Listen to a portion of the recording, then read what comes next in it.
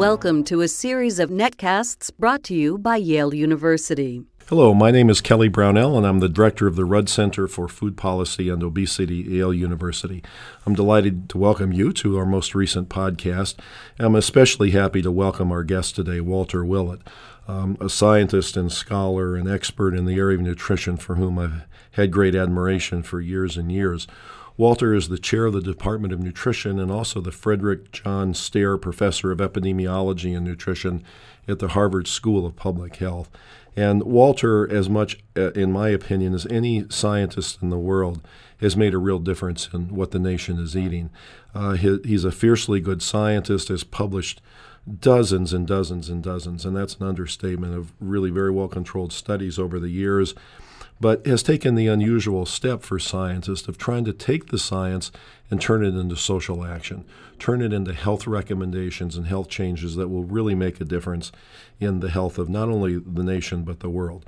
So, Walter, I'm delighted to have you here. Thanks, Kelly. It's really nice to be with you. So over the years, you've made a number of impressive victories in alerting people to parts of the diet that may harm or help their health. And this has been translated into real-world action. And one of the most interesting exemplars of that is trans fat. And if we look at where we started with trans fat, nobody knew what it was. It was sort of an obscure, difficult to understand concept. Not many people were studying it. To where we are now today, where no trans fats in New York City restaurants. The country of Denmark has banned trans fats. A lot of states around the country are considering doing something. It's an amazing transition. And from point A to point B, there are a number of steps there.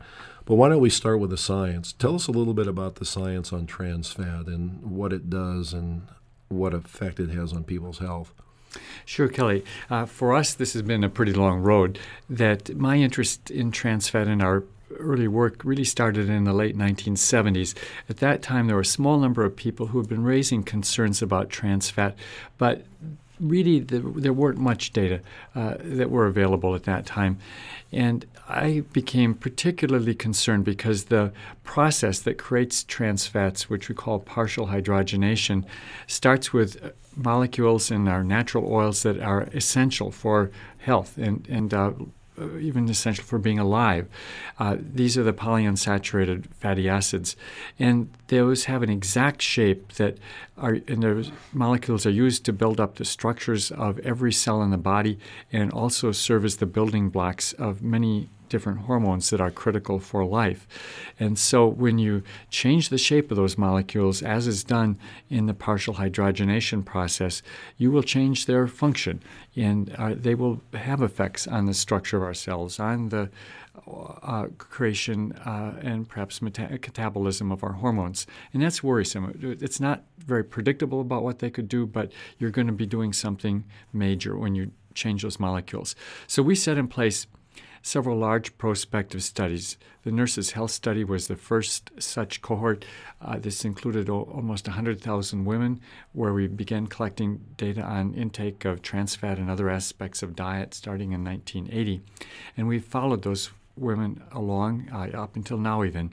And by 1990, we saw that there was about an 80% higher risk of heart attacks in the women who were consuming the most trans fat compared to women consuming low amounts of trans fat. And that's a bigger increase. Major difference. That's important. And at about the same time, some of my colleagues in Holland were doing a series of studies where they took a small number, a few dozen healthy men and women, and for a few weeks put them on a high trans fat diet and compared that to a low trans fat diet. And they saw very worrisome changes in their blood cholesterol fractions. The bad cholesterol went up, the good cholesterol went down, and more recently it's been seen that there are increases in inflammatory factors that represent adverse changes all around the body. Other people then have looked, as we did in large prospective studies, and consistently they've confirmed what we saw, a higher risk with higher trans fat intake. So when you put all that together, these multiple large prospective studies showing that trans fats are related to high risk of heart attacks, and these controlled feeding studies showing adverse metabolic effects over the short run, then that makes a very strong case that trans fat has adverse effects on heart disease. More recently, we've also seen adverse effects of trans fat on risk of type 2 diabetes, infertility, gallstones, and probably dementia as well. So these are really bad actors. They're not something people should be eating. And that's been recognized by every major national and international committee that's reviewed that during the last 5 years. So you've just taken years and years of science and nicely condensed it into about a 2-minute discussion. But if I'm hearing you right, it sounds like the science on this is rock solid. At this point, the science is rock solid. At first, it was controversial, but I don't think at this point in time there's anyone who doubts that trans fats are a serious health threat. What sort of foods are trans fats in? The source of trans fats has varied quite a bit over time. When we started back in 1980, margarine was by far the major source of trans fat. Then in the late 1980s, the margarine manufacturers started to reduce the trans fats, and more recently they pretty much removed trans fats from margarine. So they're much better products than they were even 5 or 10 years ago. But in contrast, the fast food industry started using trans fat as a primary cooking oil in the late 1980s. And so in recent years, fast foods have been a huge source, and also commercial baked products have been the other main source of trans fats right up until this time. But just in the last year, with the bans on trans fat occurring in many major cities and now states, the fast food chains have almost all removed trans fats, even some of those just within the last few weeks. So there's been huge changes occurring really invisibly to consumers, but in some really good directions in the last couple of years. If a consumer wants to know what should they look for if they want to identify trans fats, what should they look for in a food label? On the food label now, there is a line that says trans fat, and you should want to see 0 in that line. Until very recently, I told people stay away from any commercial deep-fried fast food.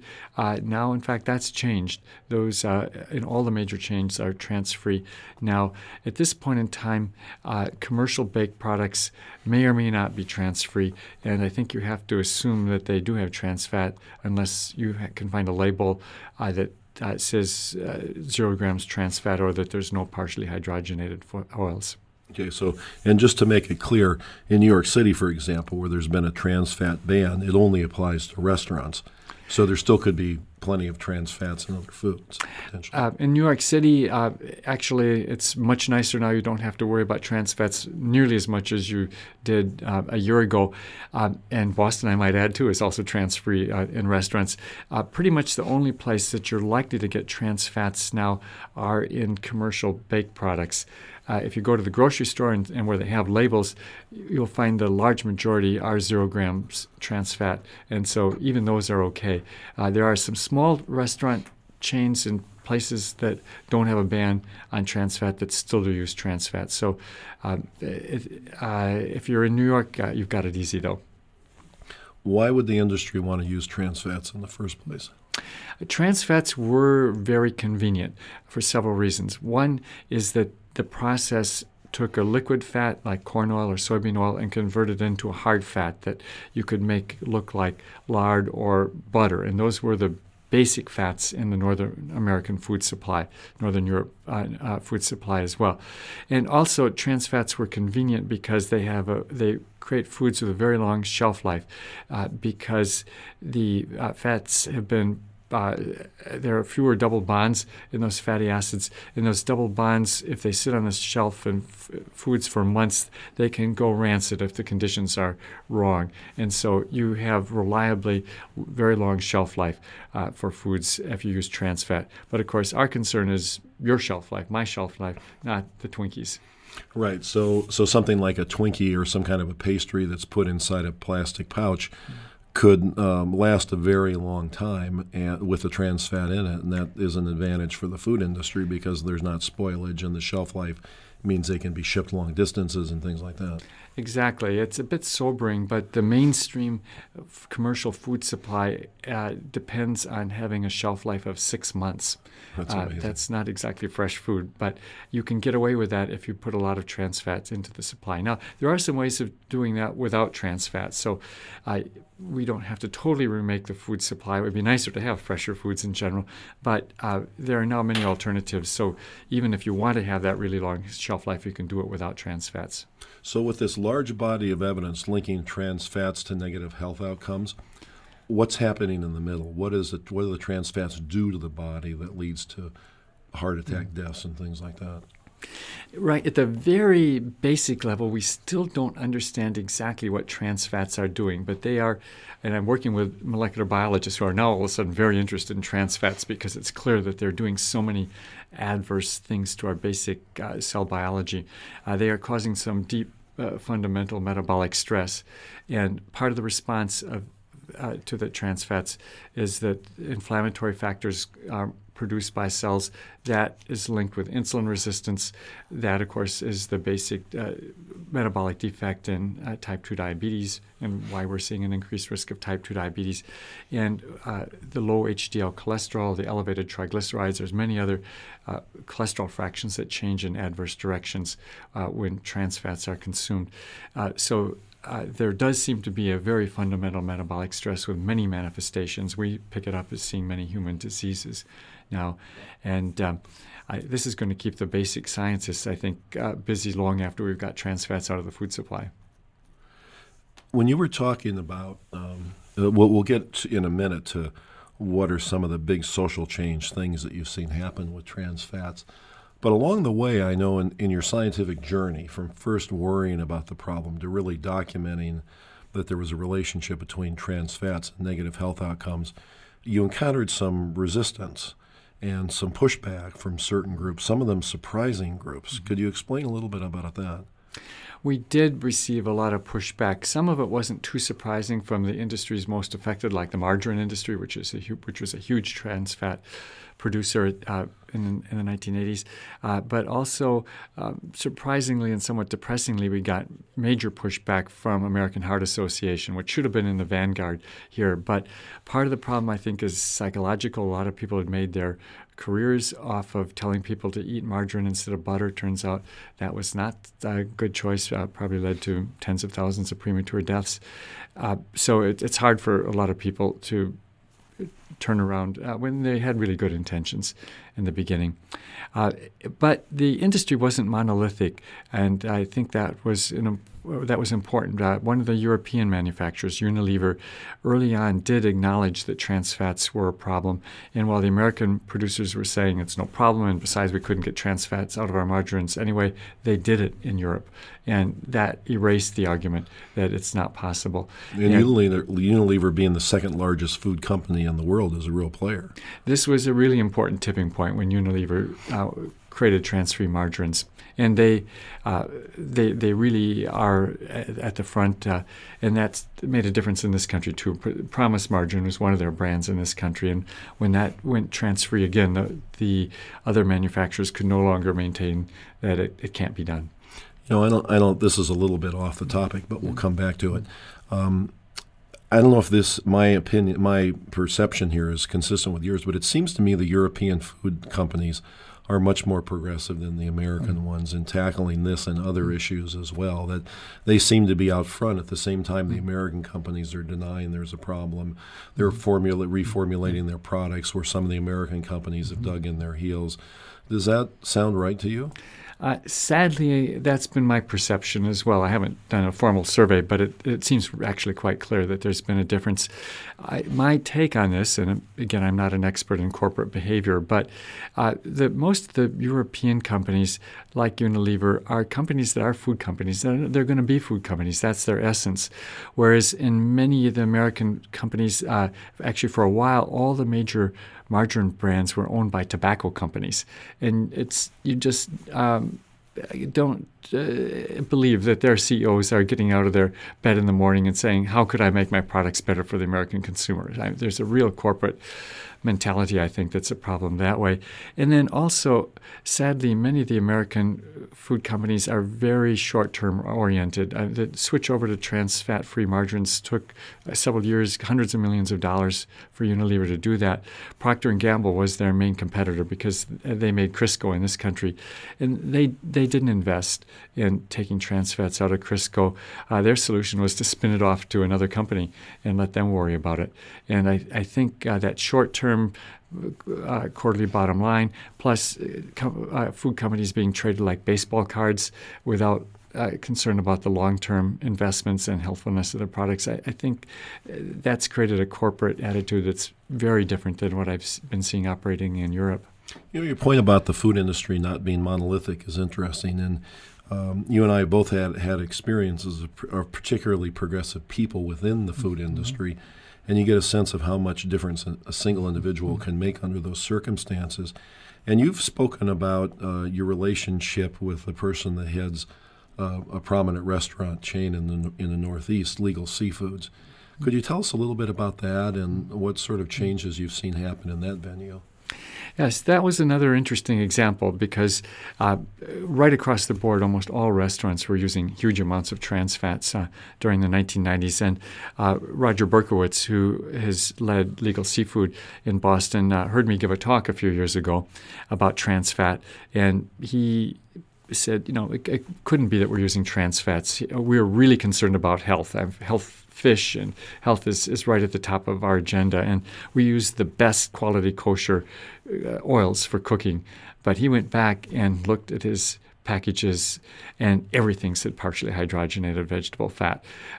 And to his credit, Roger invested a lot of time and energy and resources in finding alternatives.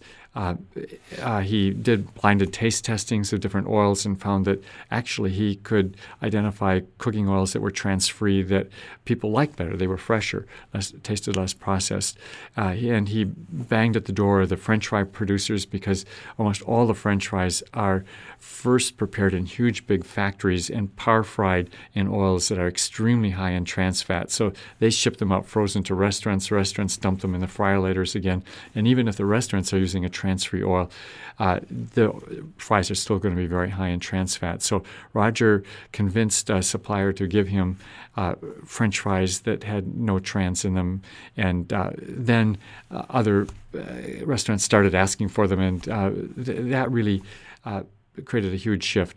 And so often what I've seen is it took a small group or one person showing that it can be done. What had been said to be impossible is possible, and then the argument has to change. So it's time and time again that pattern is I've seen been reproduced.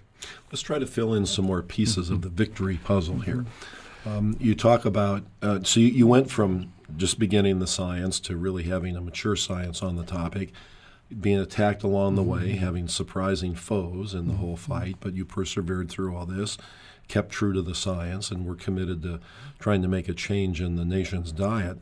So one of the things you mentioned that was a successful piece of the puzzle were finding people in the food industry who were sympathetic and could be in a position to do something, like the person with Legal Seafoods and the Unilever company. What are some of the other things that happened that you think were instrumental in getting to the point where we are now? For example, what role did the press play in this? Right. Lots of things have contributed here, and often in ways that are quite unexpected. That we've had some really good partners in this. I must mention Center for Science and the Public Interest, led by Mike Jacobson, has been very important because they actually created a formal petition asking U.S. Food and Drug Administration to put trans fat on the food label. And that was a very important step because once it was on the label, then consumers could know that there was trans fat in the products. It was pretty hard for most people to identify them otherwise. But it wasn't just putting it on the label. Probably if consumers were not aware, the companies were not aware of the effects of trans fats, it might have just passed in the dark. But when I was told by marketing people in some of the major food companies, when they did consumer surveys, they found that somewhere 60, 70, 80% of housewives were aware of trans fat. They did not understand it very well, but they knew there was something undesirable or bad about trans fat. And so when they had to put it on their label and they saw that the consumers were aware, then they took it out of their products. Again, it was, it couldn't be done, but almost overnight, trans fats vanished from most products that carry food labels. Now, how did the public become aware of trans fat? Why were 60 or 70% of consumers aware of it?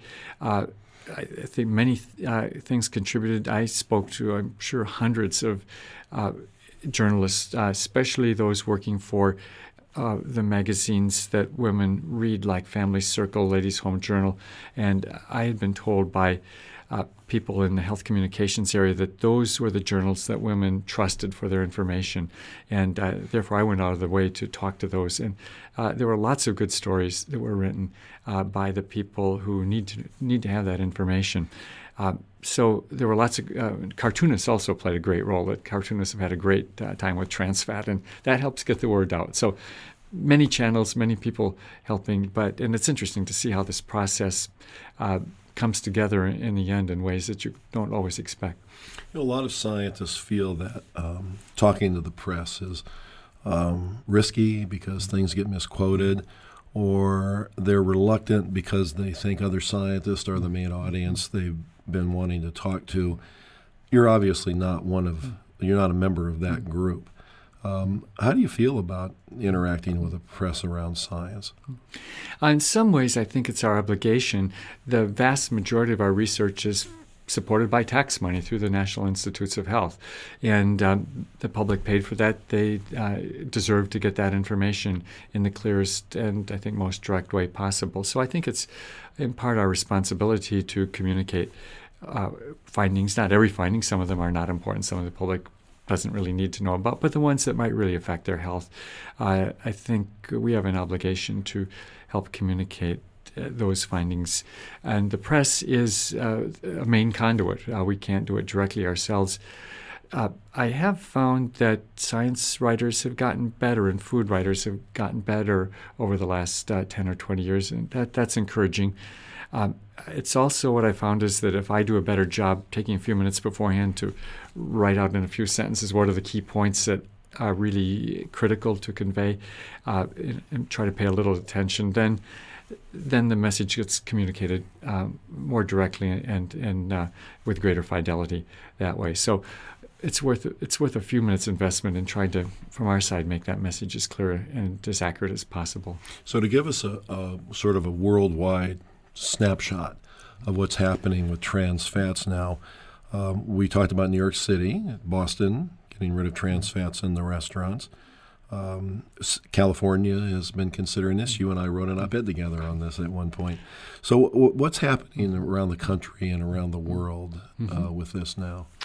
A lot is happening, and in various ways in different places. In this hemisphere, the Pan American Health Organization has taken on a priority, Trans-Free Americas.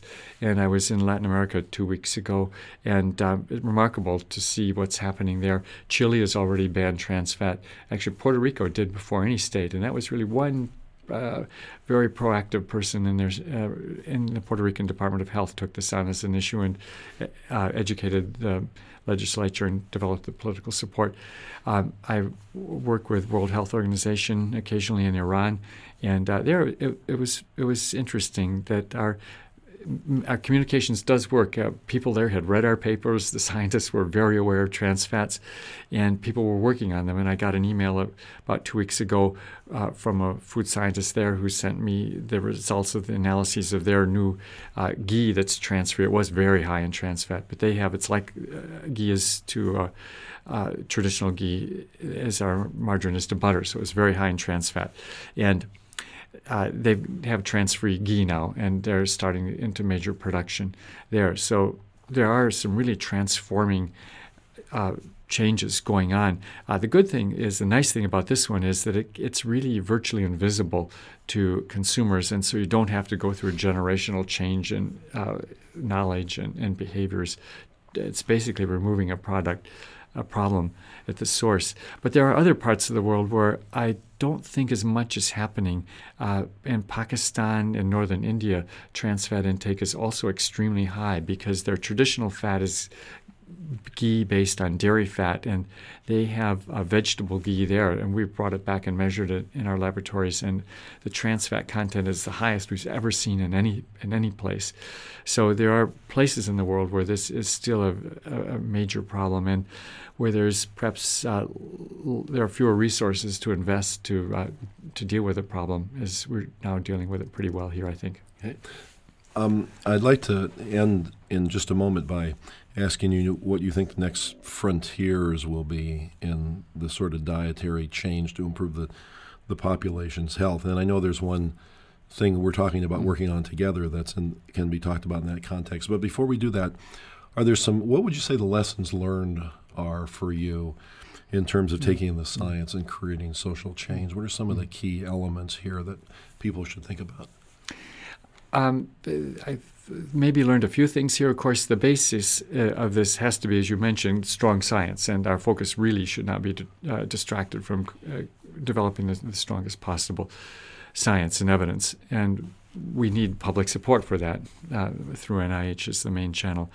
There are a number of things that have occurred to me. One is that if we're trying to promote change, like in this case, reduction in trans fat, to use many channels all at the same time, because it's really difficult to know in advance which ones of them are going to be successful. But writing stories, editorials within both our scientific literature and public media is important. Talking to good, responsible food writers and journalists to help convey information, that's very important.